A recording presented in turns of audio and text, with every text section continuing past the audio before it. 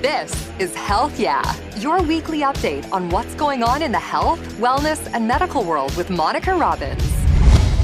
Hi, everybody. Welcome to Health Yeah, your prescription for clear, concise medical health and wellness information. I'm Monica Robbins. This is the podcast I wish I never had to do. So for those of you who are not aware, today is my craniversary. It's October 17th. And 2 years ago today, in 2019, I had brain surgery. I had a craniotomy. I have a meningioma that the tumor is common. 1 in 32,000 people every year develop meningiomas, but mine was a little different. Mine is called a sphenoid wing orbital meningioma, which means it's in the left temporal lobe of my head, and it's behind my eye, and it's pushing my eye out of my head. So I had surgery to remove as much as we could. The reason they couldn't remove it all was because it was on some pretty delicate things like my carotid artery and my optic nerve and on the back of my left eye and in my eye socket. And the majority of the tumor, or a large portion of the tumor, grew into my skull. So I had to have a lot of bone removed. So anyway, we did it, and surgery obviously was successful, and I was able to come back to work just in time to cover the pandemic of 2020. They had to leave behind essentially 4 tumors. So the one on my optic, the one on my carotid, the one on my left eye, and the one in my eye socket. And every 6 months I was getting MRIs to make sure that these things weren't growing. And I knew all the time that there was a risk of that happening. Well, as luck would have it, the one in my eye socket decided to spread, and it grew into my cavernous sinus. And again, it's likely mostly in my bone. So I have to go back into surgery. And so sometime in mid-December, I will have surgery. Now, what I thought I was going to have to deal with was another craniotomy. So my scar goes from here all the way down around my left ear. So it's about a good 10 inches long. And I thought what they were going to have to do is go back in there and pull my face down because they have to get into my eye socket. And fortunately for me, I live in Cleveland, and I'm incredibly grateful because there is a new procedure called a transorbital neuroendoscopic surgery, or the TONES procedure. So what's going to happen to me is I may be the 7th patient, at least under 10, at Cleveland Clinic, who just started doing this procedure this past May. They will go in through my eyelid crease. So they'll cut my eyelid crease, and they'll go in and they'll push my eye down, and then they're going to drill out tumor, remove as much tumor as they can, and the tumor that is likely in my orbital bone, they're going to drill that out. And if they need to, they'll have to obviously rebuild me.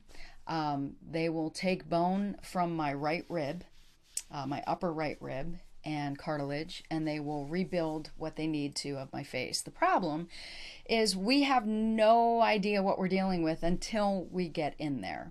It is not uncommon for people with orbital meningiomas for them to grow.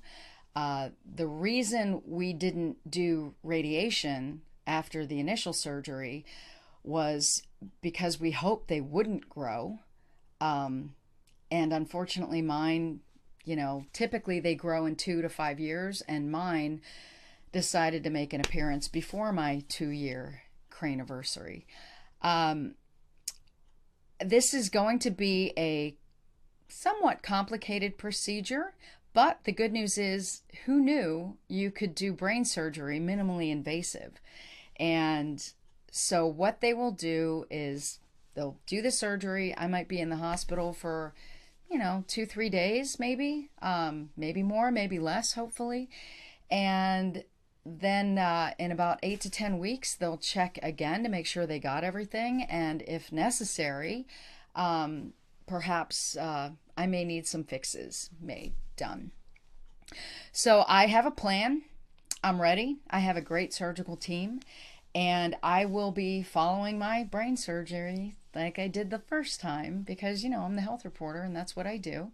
I just wanted to share this with you. So I will be gone for probably 3 months. And then when I do return, I'll be back for a while, and we're not sure yet, but I'm guessing likely I will probably need radiation. How much radiation, how long that will take, well, that's a wait and see. We have to wait and see what happens with my surgery.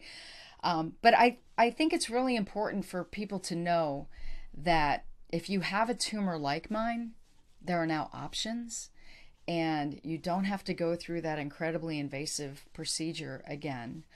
I have to tell you, I truly believe I'm sitting here before you because of the thoughts and the prayers and the healing energy I receive from Northeast Ohio.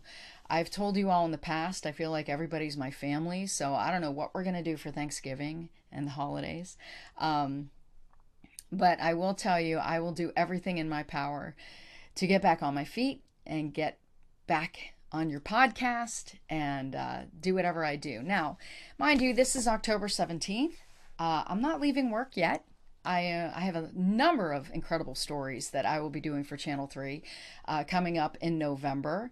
And I have a few more podcasts that I will drop, but I just wanted to let you all know that I will be disappearing for a while, but not for long. I'll be back. And I also want to thank everyone for your incredible well wishes. And I'm so grateful to live in this community where so many people reach out and really make you feel like family. So I will be seeing you soon.